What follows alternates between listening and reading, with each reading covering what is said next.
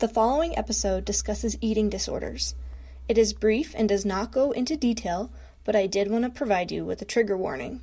If you or someone you know is struggling with an eating disorder, you can reach out to the National Eating Disorders Association helpline at 1-800-931-2237. Here's the episode.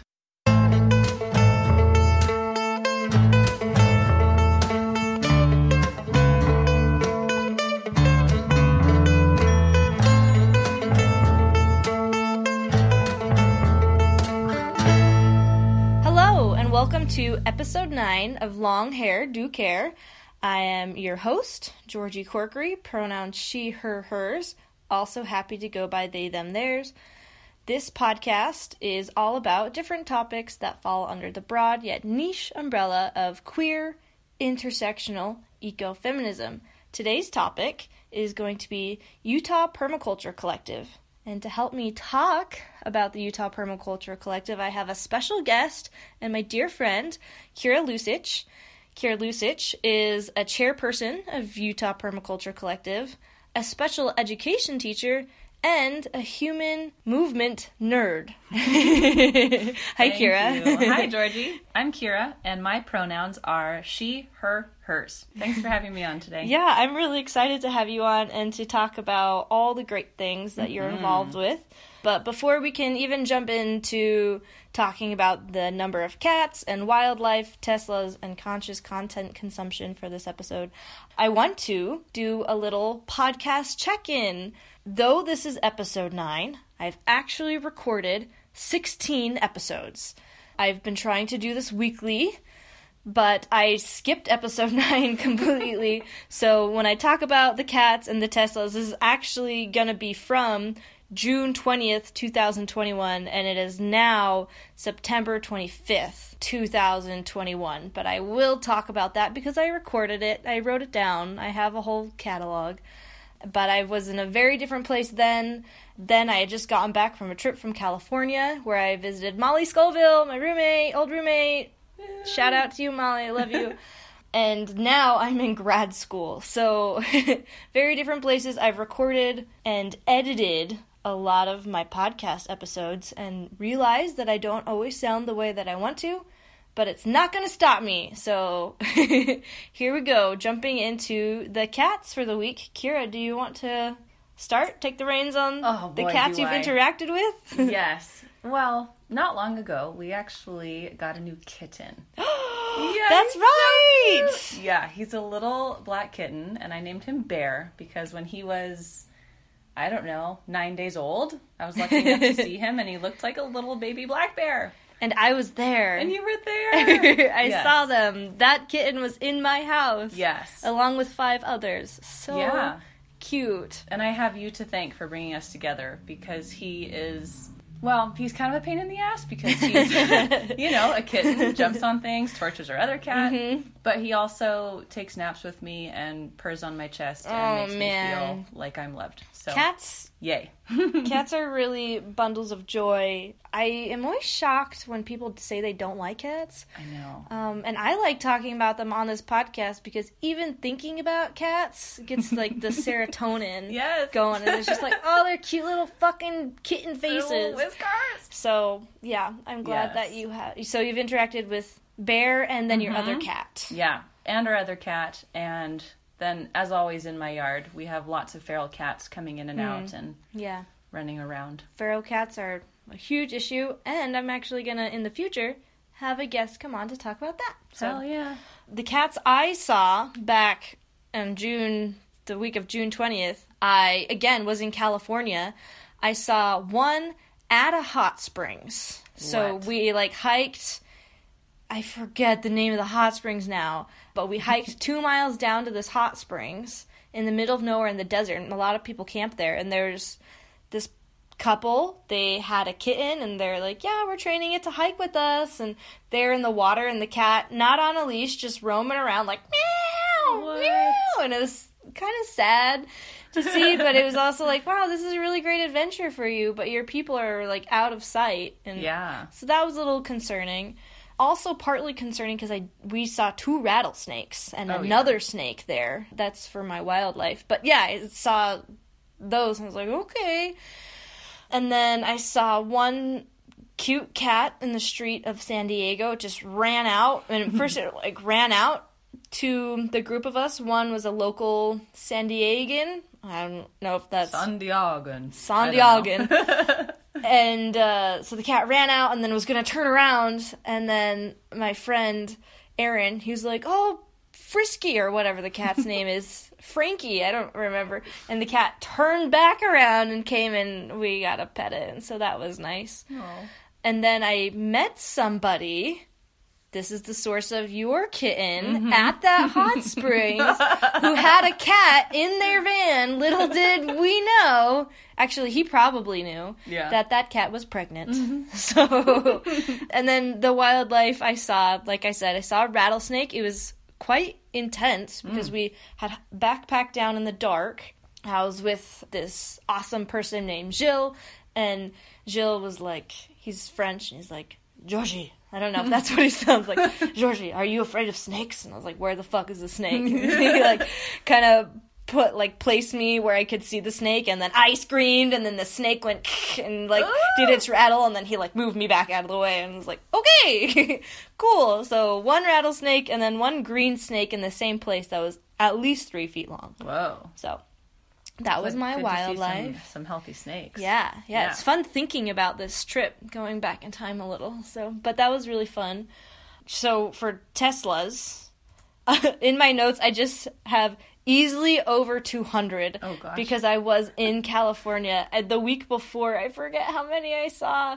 106 and 9 halves. Because I 9 halves? Okay, so... half Tesla, half... Well, I think all electric cars are cool and noteworthy, but they're not Teslas, and I'm counting Teslas, so sometimes I count the halves and really pay attention, and sometimes I don't. Obviously, that week I didn't, because I saw easily over 200. It was insane. I gave up around 150. That actually prompted me to buy the clicker that I now use to count Teslas that's in my car. So I'm getting really into this. Click, click, click, click. Yeah, it's really satisfying to punch that thing. I don't know at what point I start using that in the episode saga, That's but amazing. I did buy that. For conscious content consumption for this week, or past future me week, was Becoming by Michelle Obama, which was published November 13th, 2018. I really wanted to talk about this book. I read it a while ago, and it's one of the few books that I read that wasn't a novel, that was a page-turner. I have a really hard time with nonfiction, but the way Michelle Obama writes is just so eloquent. She takes the story from the beginning when she was younger, living back, I believe, in Chicago, I believe Detroit. Yeah. And how her family, her parents together were incredible influences in her life, and how her and her brother either did or didn't get along, and she was a little sister, and it was really relatable. She talks about learning how to play the piano and being nervous and having all these members of her community around her, and then growing up. Something I was worried about was that the focus of this book would be, and then I met Obama, and it'll be about Barack Obama. Yeah. And there was a little bit of that aspect, just because that is a huge part of her life.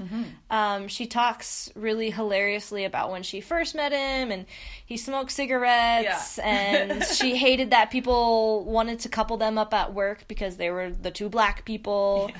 And then and he had a horrible car, and she talks hilariously about that aspect of it, and then how she wanted to develop her own career, and how together they juggled that, and a real good example of how 2 adults who are career focused got to balance their careers together, while also having these 2 kids that she absolutely loves and adores.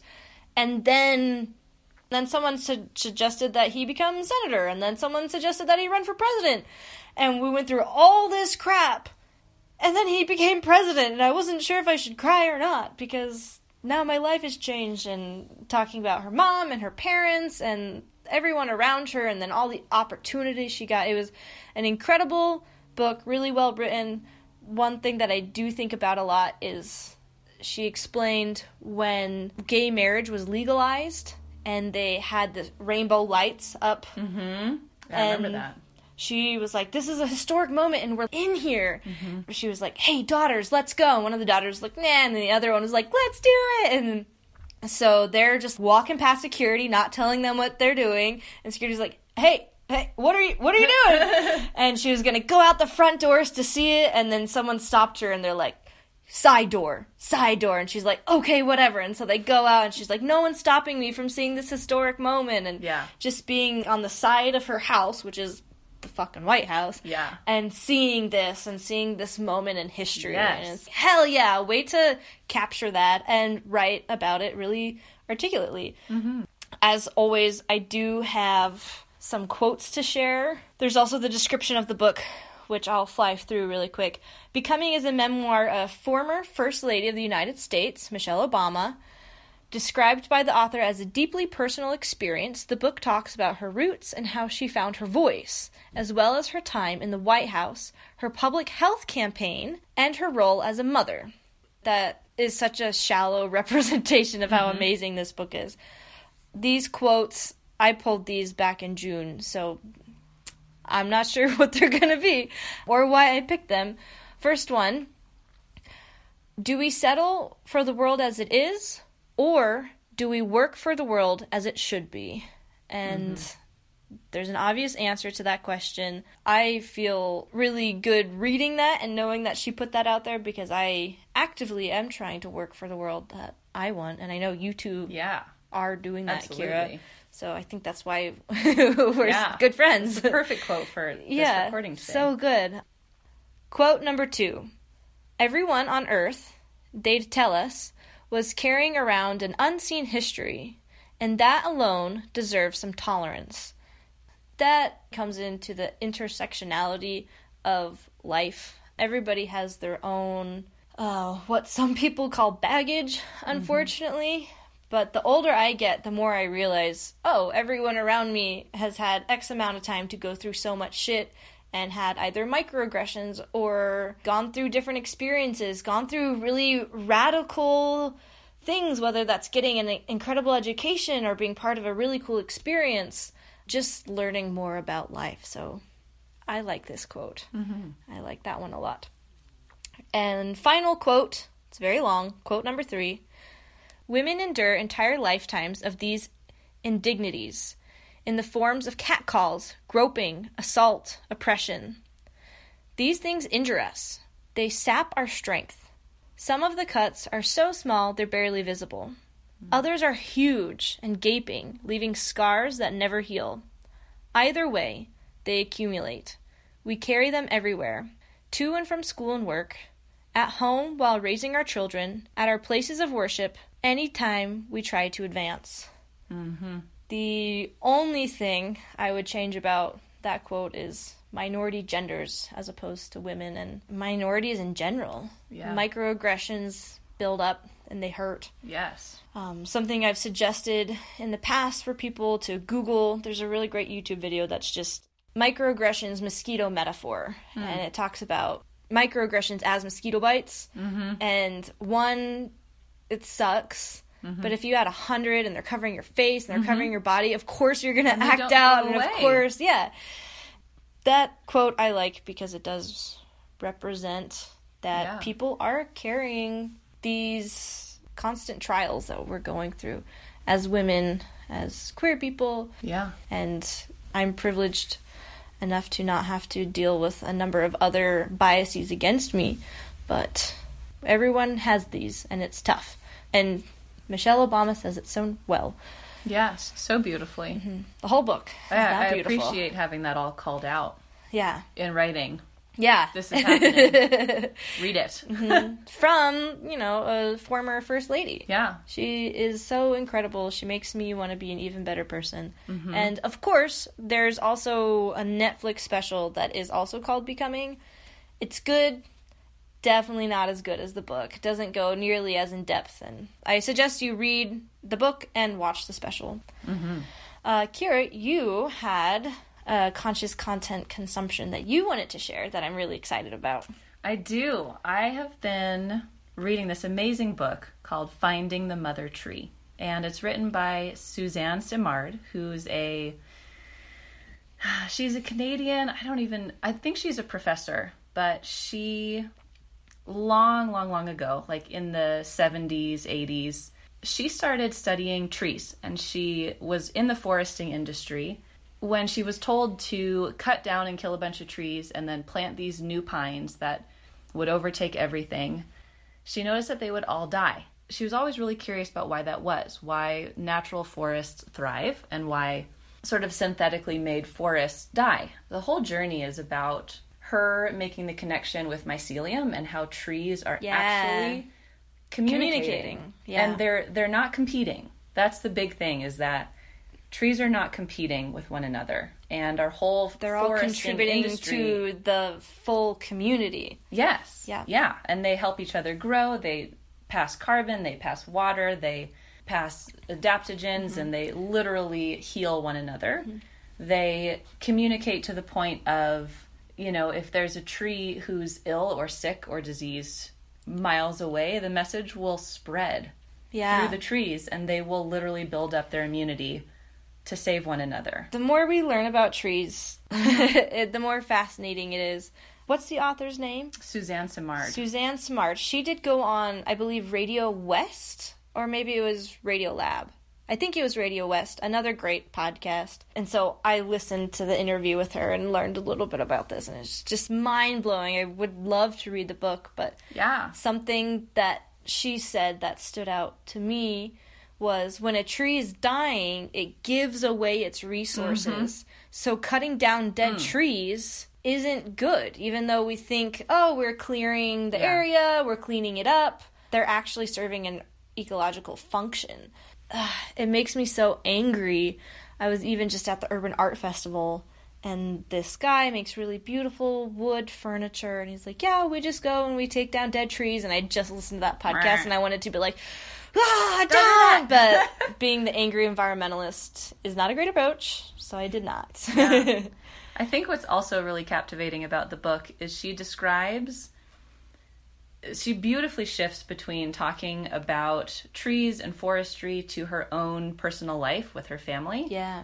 And how many communication struggles that she has with her family and those around her in the foresting industry. And honestly... That's so interesting. What a good parallel. Yeah, well, it's the best parallel because it really highlights the fact that humans really have some poor qualities when it comes to communicating and competition and really just trying to get ahead and do what's productive and blah, blah, blah, blah, blah. If only we could learn from trees and really take those lessons to heart. Yeah, exactly. Again, in her interview on Radio West, she talked about being in the forest industry when she first started her career and also not being really taken seriously. And the questions she asked were just, this is the way it is, honey, and that's the way we do it. Who would ask that? That doesn't matter. We're here to make a profit.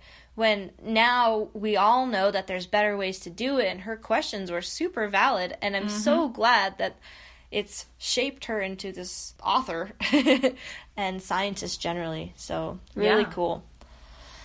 I hope to be similar to that in the future, a similar scientist. Maybe not with trees, but something. Yeah, she's very inspiring. Yeah. Well, let's jump into the topic, which, again, everybody, is Utah Permaculture Collective. This is something that I came across because I've done a lot of farming in the past, and I immediately really liked the organization. I know that the organization has gone through a bunch of changes through the pandemic, and Kira's been part of that. So in Kira, in the middle of it. I'd love to have you first say what Utah Permaculture Collective is, and give a little history of how it came to be, and then, of course, talk about your involvement in it and how you got there. Yeah. So for for people listening who are not familiar with permaculture, it's a method of agriculture and building community, also just recognizing our impact on the earth and the environment around us, and how to do that all in the most natural way. We want our plants to work together. We don't want to poison anything. We don't want to poison ourselves or our community or our bodies. It's really a method of working with nature, and that extends to our communities and our consumption. I've never thought about permaculture extending to our communities, but that I don't know why that is such an obvious part of what it's always been, especially in my life. Yeah. And, if you really look at the core of it, it's based on indigenous practices. And I think it's really easy to westernize and turn anything into a sort of a reductionist science, but I think we need to realize that permaculture at its core is trying to honor and get back to more indigenous practices, because we realized that it was better for the earth, it was better for the communities, and we would be healthier if we adopted those principles. Yeah, absolutely. And I think how that exists in Utah, oh man, it comes about in a lot of different ways. Yeah. I think that conversation, and unfortunately, even on this podcast, I haven't talked about Native peoples and the fact that we are on their land, and that's been taken from them and then subdivided and zoned. The more I'm learning about it now, even as a grad student going to these different seminars with land and people, it's like, oh man, every time I know it was horrific what we've done, but every minute more I learn about it, it's just like, oh God. Oh God. But that being said, the narrative around Native people shouldn't just be negative, and there's a lot of really great efforts from Native people restoring the land in an ecological manner in the way that you are talking about. Trying to extend it to community and us really being a part of it instead of separate from it and zoned into different parts of it. Totally. Yeah, being a part of it, and also using that to make any sort of reparations that we can. I think by naming that it comes from indigenous practices rather than this was started by some white guys in Australia. Which is what I hear all the time, and it's so frustrating. We need to get rid of that, because where did all of these practices come from? They've been happening for thousands of years. I think what's interesting is you can walk through the mountains and forests of Utah, and you can go forage, and you have indigenous people to thank for that, because they have planted, they have cultivated, they have created and sustained such a beautiful environment. And I don't know, I wonder if there will ever be a day where we really come to terms with how much we owe. Yeah. We owe back. I have been thinking the same thing, and it would be so radical, but how great would it be if we really did turn over part of our government, if not all of our government, to the people who are native to this land and who actually knew how to take care of it. And also now have all the knowledge that we do, too. They have the upper hand on understanding how to run, not this country, but this land. The earth. Gosh, eco grief is so real. Yeah. And they have a lot of solutions that they've been screaming at us and dying, saying, gosh, stop poisoning all of it. I wonder how reparations are going to form through our lifetime. I'm really curious and a little hopeful, but not extremely hopeful.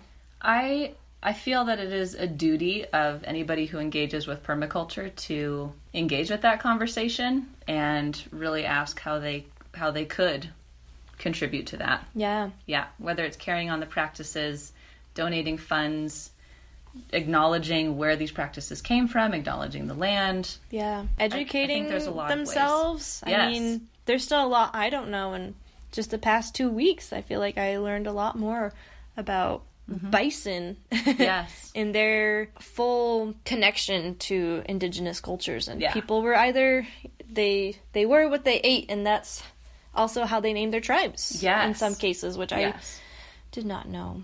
And So. I think what you just said, they are what they ate, is the perfect parallel to kind of talk about what I really have in my brain for today, which is we are what we eat and how we move. Mm-hmm.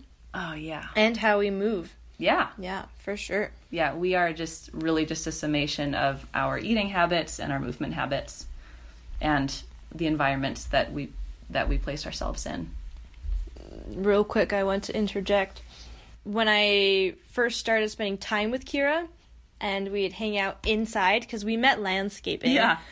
But then we'd always spend time inside, hanging out as friends, and Kira always sits on the floor. Yeah. And I love it. And that prompted me to buy the pillows that we're currently sitting on What? right now. I'm honored. Mm-hmm. You prompted these pillows, so Yay! they're the best floor pillows. Throw out your couches. Yeah. Burn your couches unless they're made with toxic chemicals. Yeah, Then don't burn anything. I don't know what to do about all the crap that we've already... JK, use it until you can't use it, and then dispose of it transfer. properly. Whatever it is. Or give it away. Yeah, give it away. Yeah. Reupholster, reuse, I don't know. Yeah. Different conversation. But, yeah, I appreciate that you... so much of the same conversation. Yeah, it is all connected, which, again, is why I really wanted to do this podcast, because every aspect of it. Hunting, that's another episode that is coming up. I think it's the next one after this. I know, because I'm in the future.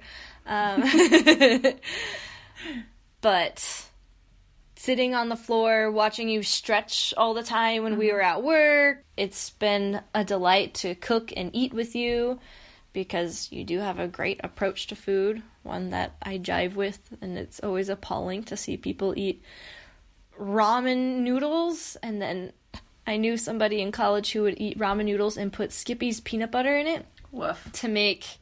Pad Thai. Yeah. Air quotes. Oh, God. I was like, oh, it's so bad. And they're like, no, it's really good. You want to try it? It's like, no, for so many reasons. Yeah, it's really good to the taste buds on your tongue, and the rest of you, you know, like, it's not going to be really good when you get really sick. The topic that is always swimming in my head is where our biology is at, which is still old. Our bodies are old, and our access to technology and our growth of technology does not match our biology. Our bodies still want to walk barefoot. They still need to move. They still need to forage. They still need to engage with light in order to be healthy. Still need to crouch and squat. And no one's surprised by that. You know, they say, yeah, you need to exercise. Yes. You know, your immune system is based on your movement. Your sleeping habits are based on the sun. Everything that we do that is quote unquote healthy, we do with our bodies. Yeah. Right? And I think that the convenience that we are getting really trapped in is actually a consequence. Yeah. The convenience that we live is a long-term consequence to our health. And you see that being played out. Oh, yeah. Everywhere. Yeah. All the time. Yeah. With people Sedentarism is a aging consequence. and poor joints and Yeah. all of it. Yeah. And it's perceived, you know, sedentarism and having all of these like easy access things is perceived as, oh man, it's just perceived as such a great thing. Like if you have the money to make things come to your house right away, if you have the money to have your whole house furnished, like if you have the privilege to create a very comfortable lifestyle for yourself, you are sickening yourself. There's two things that I'd love to go from there. One is privilege itself, but the other one before that is going grocery shopping. It blows my mind how many people are like, yeah, no, I don't like going to the grocery store. One, I prefer the farmer's market. I'm just going to say that. Yeah. But when I was little, didn't go to the farmer's market. I always loved going to Smith's. It was like getting out.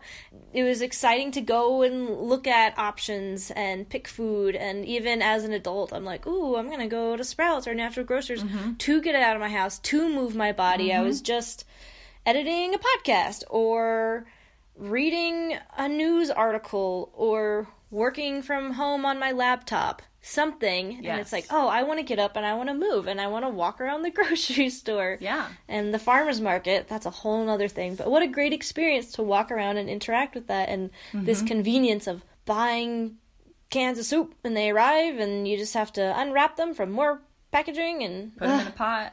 Yeah. Blows my mind. But the privilege thing, which you and I did talk about a little bit before the podcast started, and we want to acknowledge, it is a privilege for people to engage in permaculture. I think it's a privilege for people to get out and exercise. Yes. Because of the way our system is set up. Not everyone can afford to be like, okay, well, I'm going to have a standing desk, or I'm going to sit on the floor. It's not even on their radar because they are trying to get by financially. They, in some cases, don't feel safe. They're dealing with microaggressions all day, every day, while being overworked and don't underfed have the space, and don't have the time, have malnourished. A family to care for. Yeah. All so of it. Want to acknowledge that both Kira and I, we know we're privileged human beings, and I also hope that people with privilege use it well. And it's a bummer to see not a lot of people doing that. Yeah. Yeah, and that it is a really interesting point that, you know, if you, like, let's just take the most simple thing where you put a seed in the ground and you water it and you keep it watered, and then you grow the food and you harvest the food and you process the food, or you store the food, or you can it, whatever it is, you prepare it. That takes a lot of time, and it takes resources, and it takes space, and it takes, water. Like it takes a lot of resource to grow one's own food. And I think after years of trying to grow as much of my own produce as I possibly could in my own yard and failing miserably, and I would garden and not do the work that I needed to do, and I'd be so way exhausted, too much zucchini. And I'd come inside and I would eat things like ramen. I would go and garden for 6 hours and then come home and be like, oh, I'm bored, and not eat this beautiful stuff that I grew. Yeah. And that happened enough times that I was like, something is wrong. Yeah. Something's wrong. What an interesting thing. I've never even heard you talk about this. Yeah. Well, the missing piece was other people. Yeah. The missing piece was community, which is really the core part of permaculture that I think is often forgotten. People think I have to gild out my trees and I have to companion plant and I can't plant this by that, and people get really heady, and don't get me wrong, it is great to plan out your gardens. Yep. But it's even better to connect with other people who have done it or are going to do it, and do it together. Get courageous. Yeah, get courageous. Swallow your ego and go do it together. It might not turn out exactly how you want it to look, but having that dispersal of time and resource, and then with the added bonus of connection. Yeah. And I love the yogic word mudita, the sympathetic joy that you have grown something with someone, that you did it together, and you're happy for them and they're happy for you. And it's really, people care and people interaction is, I think, the anchor of permaculture that often gets left out. You saying that just makes me think of all the times that I have farmed or processed food. I've made gallons and gallons of tomato sauce, and then I've made, at this point in my life, over 100 gallons of hard cider. Kira has helped me with that. Yeah. I think Kira's also helped me drink it. All of us. Yeah, right? And when you're with people, it makes it way more fun, and then you give away bottles, and that's the whole point. And from the picking of the fruit to the washing and the pressing and the bottling, it all took so much time. And I was really privileged to have all that time, whether that was because I was working like 30 hours on the weekend when I was a fruit picker. And I was paid to pick the fruit, which is awesome. Yeah. That's a nice big stack. Yeah, through Green Urban Lunchbox, which is an episode I do want to specifically do. But they're great. I worked for them. I picked a bunch of fruit, and I was like, oh my god, I want to make my own local... I want to make my own local alcohol. Yeah. Because I was sourcing almost everything at that point in my life locally, which... Yeah. Again, from fallen fruit. Huge the fruit privilege. that people don't want. Yeah. You made amazing things from it. Yeah. So that was, all that absolutely done with people. But another part, I think, of permaculture is supporting local farmers. Yes. Because I learned, maybe in the same way that you did, where you kept trying to grow your own food and it didn't work and it didn't work and it didn't work. I took care of chickens a number of times, and I was just, every time I did, I wouldn't eat the eggs, partially because I was grossed out and it was just a lot. And I've decided I do not want a chicken coop when I buy my own house. And so many people are blown away by that, because they're like, but you're like this environmentalist and you like local food. And it's like, no. I want my neighbor to have chickens, and I will buy eggs from them happily. I buy eggs from the farmer's market. I buy eggs from Roots Charter High School that I worked at, and they have eggs. And it's like, I will buy them from someone else. And we can, quote unquote, outsource. We don't need to do everything ourselves. And that's what brought us to this advanced society, is that we were able to, some people were farmers and some people weren't. And so I think just supporting your local farmers and permaculture people, which you can do with, will you get into what Utah Permaculture Collective is now? Totally, yeah. Oh my gosh, yeah. We got sidetracked. That was forever ago. So Utah Permaculture Collective, UPC, lovingly, because the name is really long. Our main vision is to really connect people with their food and their communities. We are not really... there's so many people who are so concerned with the huge, big picture of what's going on in the world, and their thoughts are spreading them so thin. And we really want to bring that back. Bring everything back to you and your family and your neighbor. Yeah. Because that's the change that we're seeing, is when neighbors are getting together and sharing food, when urban growers are growing enough produce and donating it either to people like Waste Less Solutions or the Rescue Mission or the homeless shelters. Different hunger relief programs. Yes. That is making a difference. Yeah. Yeah. And that fresh food is so important to those communities. Yes. It's so important. I took a box to the Rescue Mission, and they opened the door and looked at what I was holding, and their eyes almost popped out of their heads. And they were like, "Thank you so much. Look at this. It's so beautiful." And I was like, "Yeah, it's there. Yes, please enjoy. And take more." Yeah. And we're able to do that because there are many of us growing throughout the city, and our needs are met, whether we have the funds to pay our rent, whether we can buy our own groceries or grow our own food. I think what's important is that if your needs are met, how can you help others? Yeah. How can you help others? And if some of your needs aren't met, how can you rely on other people to fulfill that? So what are some of the connections that have been made and that you're hoping to make in the future? Yeah, that's a good question. A lot of the connections that are being made are, especially through the pandemic, is kind of busting through the isolation. We noticed a really sharp decline of people's mental health. Yeah. And there are absolutely risks, and we're really tentative about having in-person things and how close we get. But we have to keep gathering, and we have to keep asking and receiving. Yeah. And that's a big thing for us, is having the courage to ask for what you need, whether that's on our Facebook page or in a few of our very few live events, obviously. Yeah, asking for what you need, and then also offering up the things that you have. So are there different organizations that you are involved with? You mentioned one earlier. that gave you food and you brought it somewhere. Yeah. What are involved organizations and people that you bring the food to? Yeah.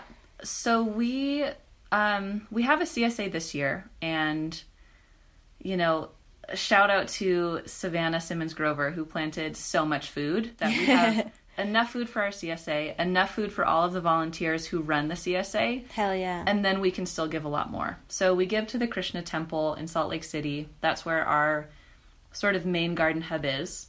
And it's a beautiful garden. It's beautiful. Yeah, come on. So we give to the Krishna Garden. We give to Waste Less Solutions, which redistributes food. We donate to obviously all the volunteers that come through. Yep. Which is awesome. Such a good thing to do for the volunteers. Yeah. I feel like it's not appropriate to...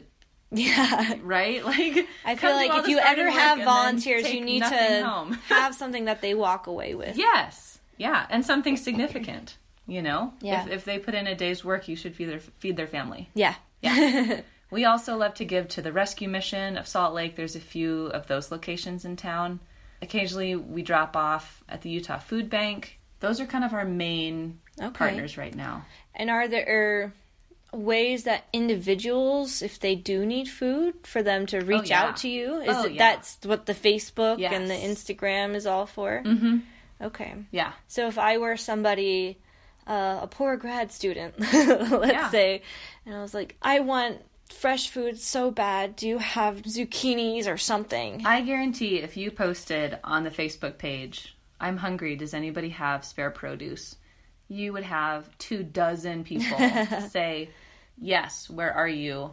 I'm coming by, or come pick it up here, or, right? Yeah, or, that's awesome. They have it, can I bring it to you? Are a lot of people taking advantage of this? Not so much. That's part of the problem, I think, that I see with a lot of permaculture collectives, I mean, all the way around the world, really, when I see them, is there's so much focus on how to do it right. Yeah. Using air quotes right now, how to do it right, rather than how to share and learn. Yeah. Yeah. That's a good way to put it. And for that reason. I mean, way back when, I don't know if I had graduated college yet, so either before 2017 or after, which I know doesn't help anybody. But a while ago, Utah Permaculture Collective was kind of starting, as was SLC Air Protectors, which in my head, they started out almost as the same thing. I don't know if that's true, but that's how I remember it. And they were so concerned about how to structure it. They were talking about connecting farms and building farms, and I was sitting there after my years of farming thinking, there are so many farms. There is so many extra produce. Yes. Why doesn't everybody here just go volunteer for Wasatch Community Gardens? Stop reinventing the wheel. Yeah, I was so blown away, and everyone... Yes. We went around the circle, and everyone shared why they were there and what they were hoping to get out of it, and I was the last one, and I was just like... Everybody here is preaching to the choir. This is already done. We just need to go out to the structures that be all these awesome nonprofits that are around the Salt Lake Valley. They're already there. And just volunteer. But Utah Permaculture Collective did come out of that.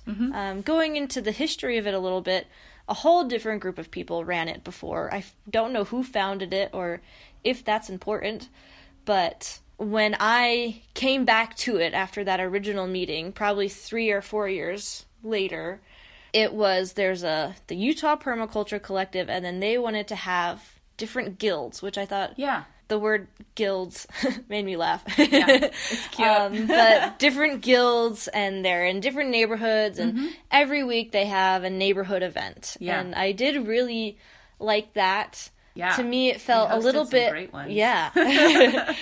Some of them were really wonderful and educational. Part of me wanted to go just to socialize.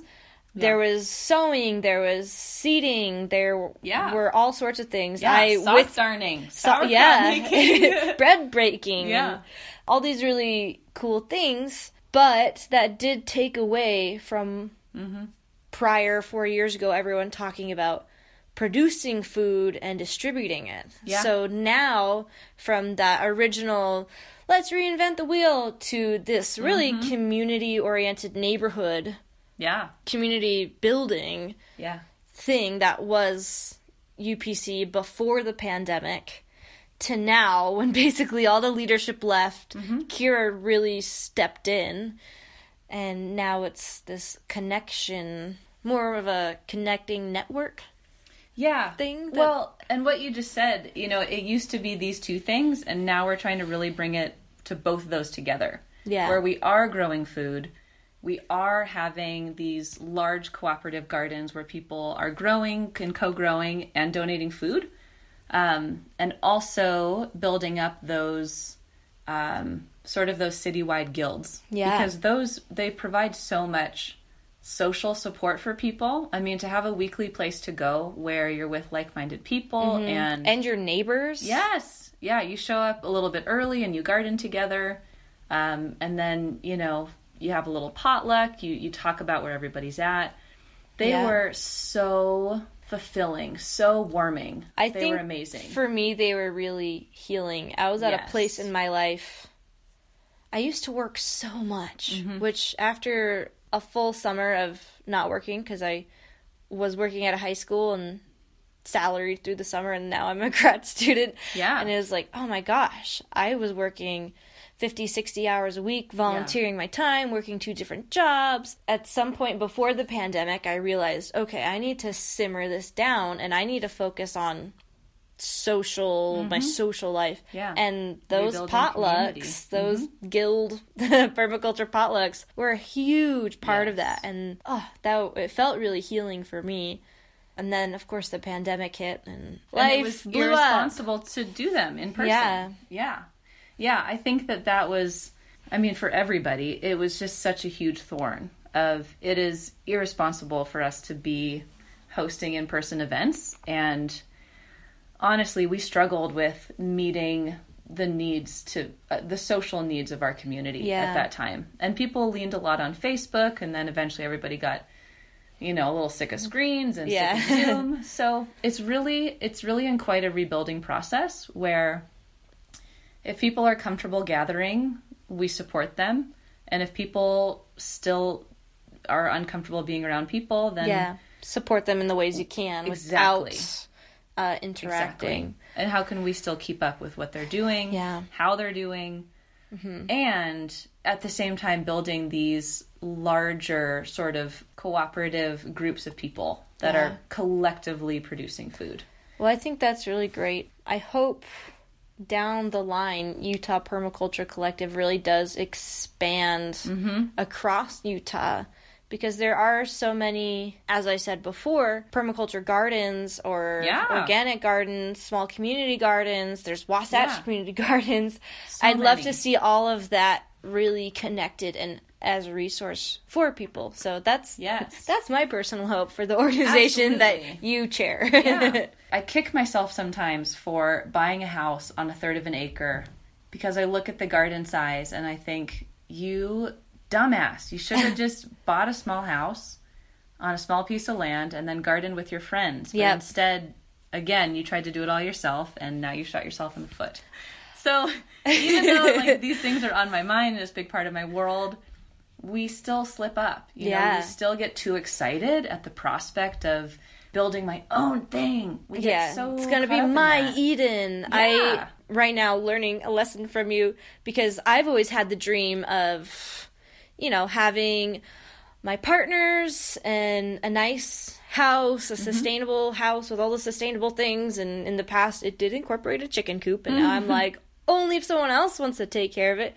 And a big yard that has space for all the things. Yes. But, one of my dear friends, Jen Colby, she will be the one, once I actually invite her, to come on and talk about community cats and feral cats. Yeah. She farms all over, and she does have her own backyard, and she does have her own chickens. But that's what she does. She's going everywhere all the time and farming. It's like, well, I'd be down to buy a little house with a little backyard, enough room for whatever family I create, and then farm elsewhere. I've lived in this house that we're in right now in Salt Lake City for almost 9 years. In October, it'll be 9 years. Wow. and there's no yard. There's nowhere for me to farm. And I've never needed to. Yes. Because you farmed everywhere else. Everywhere. Like, my friends would be like, hey, come help me with this. Come help me with that. I have too many tomatoes, too many zucchinis. And yes. I worked at a farm. And there's always been, like, there's a farm on the campus at Utah State where I'm now a grad student. And if I want to go farm, I'm just going to go farm with you. Yeah. Come farm with us. Yeah. Really interesting that everybody has this dream of building their own community on this one property that they own, and it's like, you know what? I think it's the wrong direction. I think it is the wrong direction. Absolutely. I'm admitting that as a house owner. Yeah. I mean, I do eventually want to have a little property of my own, but similar to what we're sitting in right now. It's very small. There's a lot of plants. And I don't have to do much to clean it. And I have my privacy. So that's what I want. I think a lot about stacking functions in my life. For a long time, I was trying to exercise at a gym and go socialize with people and go to work and then go to garden. Yeah. And now I can do all of those things at once. I mean, other than going to work. But I think the idea of stacking is a really important tool for people who feel like, you know, throw my arms up. I don't have time. I can't do it all. I don't have time. So I'm just going to go get some takeout food and blah, blah, blah. Yeah. Watch some Netflix. That's fine. Yeah. That's going to happen. But a big thing that I've found to contribute to success of really diving into permaculture in a way that feels good is to stack those things. Yeah. You're getting exercise or you're getting movement when you garden. I mean, you're squatting. Bring people in to your yard or go to their yard. Get in your car or take the bus or take your bike and go to someone else's yard. It will always be worth your time. Something that I've always told people when they're struggling, when they're new to a place, if they're new to Salt Lake, whatever's going on, they're kind of struggling or they want to start something new. I tell people, just go volunteer and preferably volunteer doing something outside with people. And to me, that is, that's gardening, that's fruit picking, that's life advice. Maybe even like picking up trash, because the Nature Conservancy does that. Yep. Go volunteer for Tracy Aviary and bird and learn how to bird, because that's also important. There are so many ways that I mean, the ripple effect of positivity, volunteering, whether you can be a regular volunteer or you went for a week and you never go back, you're going to learn stuff, you're going to meet new people. Somebody is going to appreciate you so much, you're not going to understand. Yes. Whenever I have volunteered for things, and now I've led so many volunteers, and I've talked about this in the episode about urban habitat. I volunteered and people were like, thank you so much. I mean, so much that you're here. Oh my goodness. And this was true, especially at like the kitten nursery. Yeah. And just like, I'm just hanging out with kittens for 3 hours. Yeah. And they're like, you've helped us so much. So and helpful. It didn't feel like that. And that praise feels really good and it feels unwarranted. But it's so true. Even no matter where you go to volunteer, it's such a good way to get involved in your community, be happy, move your body, unless you're volunteering on the computer, I don't know, but who wants to do that nowadays? Everyone doesn't want to be on their computer anymore. Unless you're helping out with, like, voting reach out. Yeah. Then do that. Do that. That's great. That's good stuff. But volunteering, can't emphasize it enough. Yes. It's so great. It's so great. Yeah. Before we wrap up, there's also so many other things about you and about the way you think personally that does come into Utah permaculture, and you say you're a human movement nerd. Oh yeah. One, I want you to expand a little bit on that human movement nerd, but also a question that I've never asked you as your friend. How in the world did you get here? Well, there's a planet way out there. I mean, just what influenced you to prioritize these different things and seek out permaculture and movement and valuing that? because that is not the norm here. Yeah. You're from Canada, right? Yeah. Yeah. I mean, so way back when, somewhere down the line. So I think, well, I've always been blessed that I'm a happy person. Yep. I'm happy. You're a very happy person, and I love it. Never take that for granted. And from when I was little, I started dance when I was 6 or 7 years old. Okay. And so that always put me on a team. And even though dance is somewhat of an individual sport because it's your job to show up and do all the things, you're still working on a team. Yeah. And I think that, I think for people that is a really important thing to, from a young age, realize that you exist as part of a whole. Yeah. And what is my role in that? And I think that... And it can be so fun and so fulfilling. It's so fun and so fulfilling. My best memories as a Yeah. little kid were on my soccer team. Yep. Or being at an event or doing something with a group of people and Yes. being part of it. Even though sometimes practice sucked, it was Yeah. still so fun Yeah. to be with my friends. Totally. Yeah. So I think from a young age, I really dove into that. I always enjoyed being on a team or being part of a company or really just being a part of a group. I call myself a severe extrovert because I just don't really have a lot of introverted qualities or hobbies. I'm just really, really extroverted.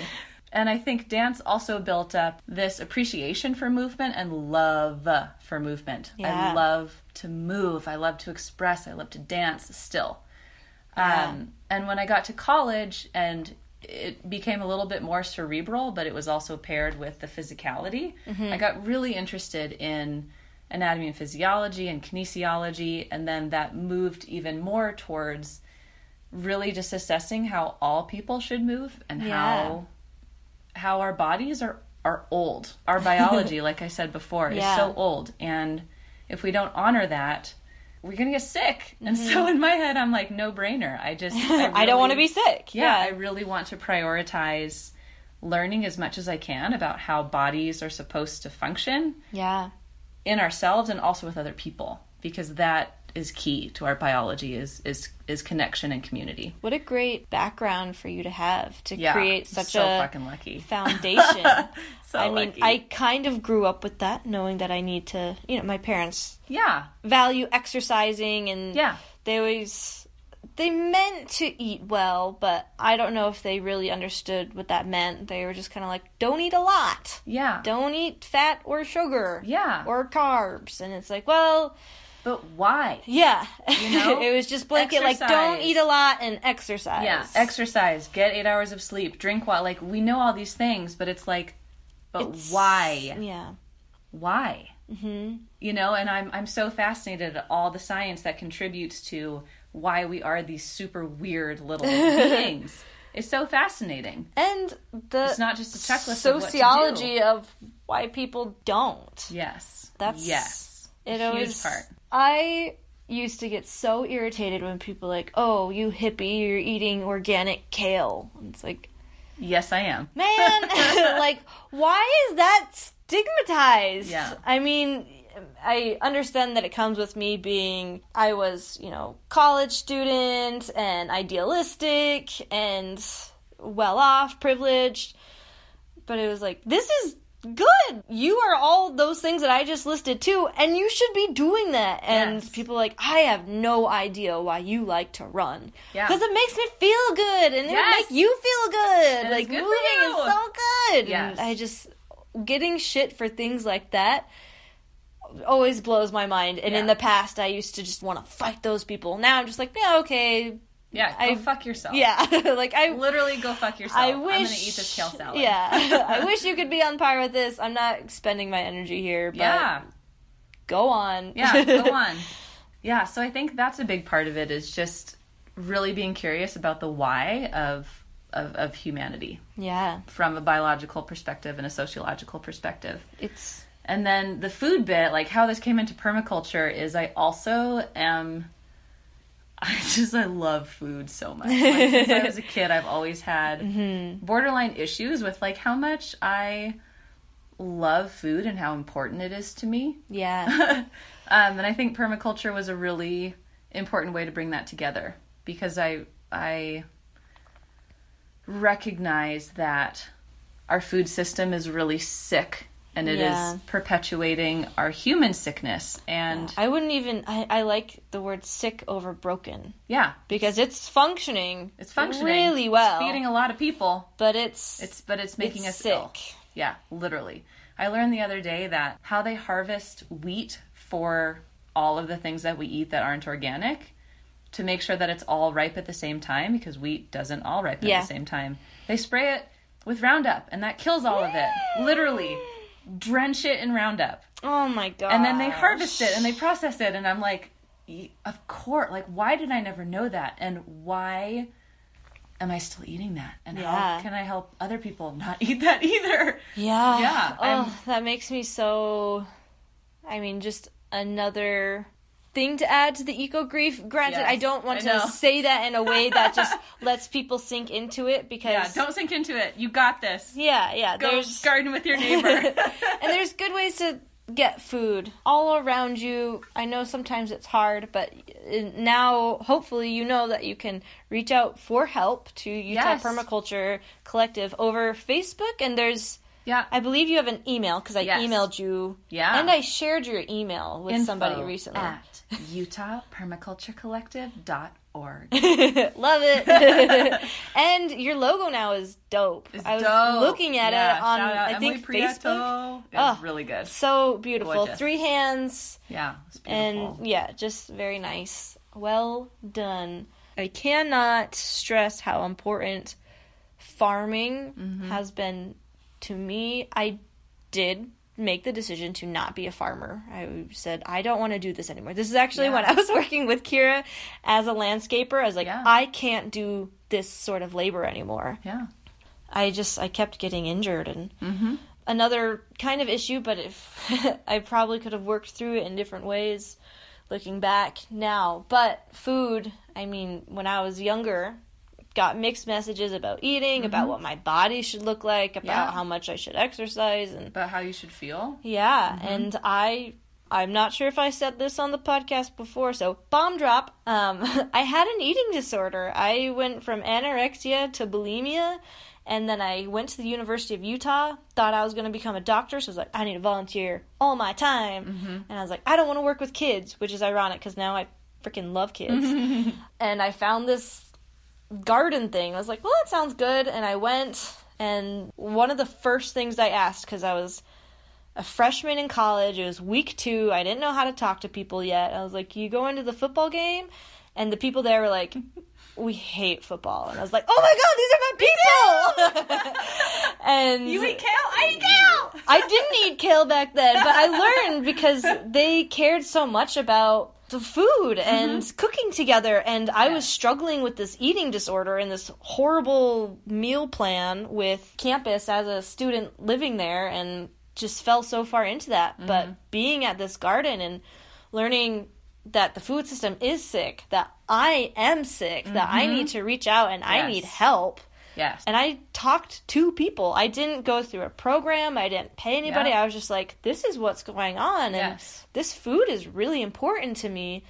And from there, I left my eating disorder. And if I have euphoria now in my body, it's it's more because of my gender, not because of like the actual function and shape and size of it. Like, I feel strong and I feel good, and I love what I eat. And I want to reiterate what you said, which was, when you removed yourself from the food system that was sick and you put yourself in a community and food system that was healthy, you self-healed with the help of your community, your eating disorder. Oh, man. I want to highlight that. I've never thought about it in that term. Yeah. Those terms. Like, go to therapy, for sure. Yeah. Go to therapy, talk to people, tell people you're proud, do all the things. And if you stay in the environment that's making you sick, you're going to stay sick. And unfortunately, a lot of people just don't know. Yes. that they're in this sick food system. Gosh, their environment is making them sick. My life would be so different had I not decided that one day to go volunteer with those people. I'd probably still be sick. I don't know if I would be alive. It could have gone any direction, and I know I'm happy, and that's what led me to learning about environmental studies at the University of Utah, which led me to urban planning and design, and then birding. I love to bird, and I love to exercise, and I want to protect the planet, and just that day, if we talk about pivotal moments, that's the day. Yeah, and I hope that a lot of people can have that with gardening, and hopefully the Utah Permaculture Collective. If you've never gone out and gardened and grown your own food, you want to move, you want to meet people, try it out. You don't have to make any commitment, but it's a really... No, you'll get some food. It's a good way to make yourself happier and hopefully self-heal if that's what you need in the way that I needed it in the past. Yeah. So I didn't mean to get up on my little soapbox there and talk about I think it's an important thing to talk about. Yeah, I hope a lot of people can mirror that story if they need it. Yeah. Yeah. And just taking that first step of courage to engage with the community. Yeah. And to assess what environments are not working for you and reach out for help. Because that's a big part of permaculture too. Because we, as humans, we're in constant cycles of ill and health. You know, our breath, literally. If we inhaled forever, we would die. But we have to exhale. If we exhaled forever, we would die. We have to inhale. Our body is in a constant state of balancing illness and wellness and illness. And we have to take a look at that in our broader life as well. Yeah. With our environments, communities, eating habits, movement habits, all the things. Very well said. I almost want to end there, but there's one last thing that I want to share that I learned with Utah Permaculture Collective. You would go around in a circle, or at least make it an option to, I forget what it was. It was to share a need, or like... Needs and offerings. Needs and offerings. I think this should be part of every community, because you can be sitting in a room and need something, and somebody else might have the opportunity to offer it. The first time I ever did it, I was like, I need female friends. And all these people came out of the woodwork. And I was like, oh my gosh, that's all I needed to do. And you do have things to offer. We all have things to offer, whether that's being a running partner, or whether that's being a painting partner, or just spending time with people, or you do have way too much zucchini, because everybody does. So... Yeah, thank you for always being part of that for me. Course. Needs and offerings are great things to do with your friends, with your families. It might seem really cheesy, because it certainly seemed cheesy to me at the time, where it's like, let's go around in the circle, talk about needs and offerings. But, wow, what a way to humanize people. Really cool. So even if it's like, I need a sewing kit. Yeah. Okay, well, tell us how people can find either you or Utah Permaculture Collective. I know we mentioned it, but let's... Yeah, so we are on Facebook. We have both a page and a group, and it's simply it's simply Utah Permaculture Collective. You can also send an email to info@utahpermaculturecollective.org. That's a mouthful, so make sure you spell it right. There is an option once you have joined our Facebook group to sign yourself up for, not necessarily membership, but you can sign yourself up to receive our emails and to know about events and to volunteer yourself even further. So if you're not a big fan of social media, you can send an email, we'll send you the form, and you can still stay connected with us. Awesome. Yeah. And in the meantime, go garden with a friend. Yeah, woo! Volunteer, garden, eat good food. Well, thank you again, Kira, so much. Thank you. I have to say thank you to AJ for the intro music. With all the editing I've done, it's been so nice to put that at the end and the beginning. So super thanks to AJ. And like my dad always says, use your head and be clever. Bye, everyone. Bye.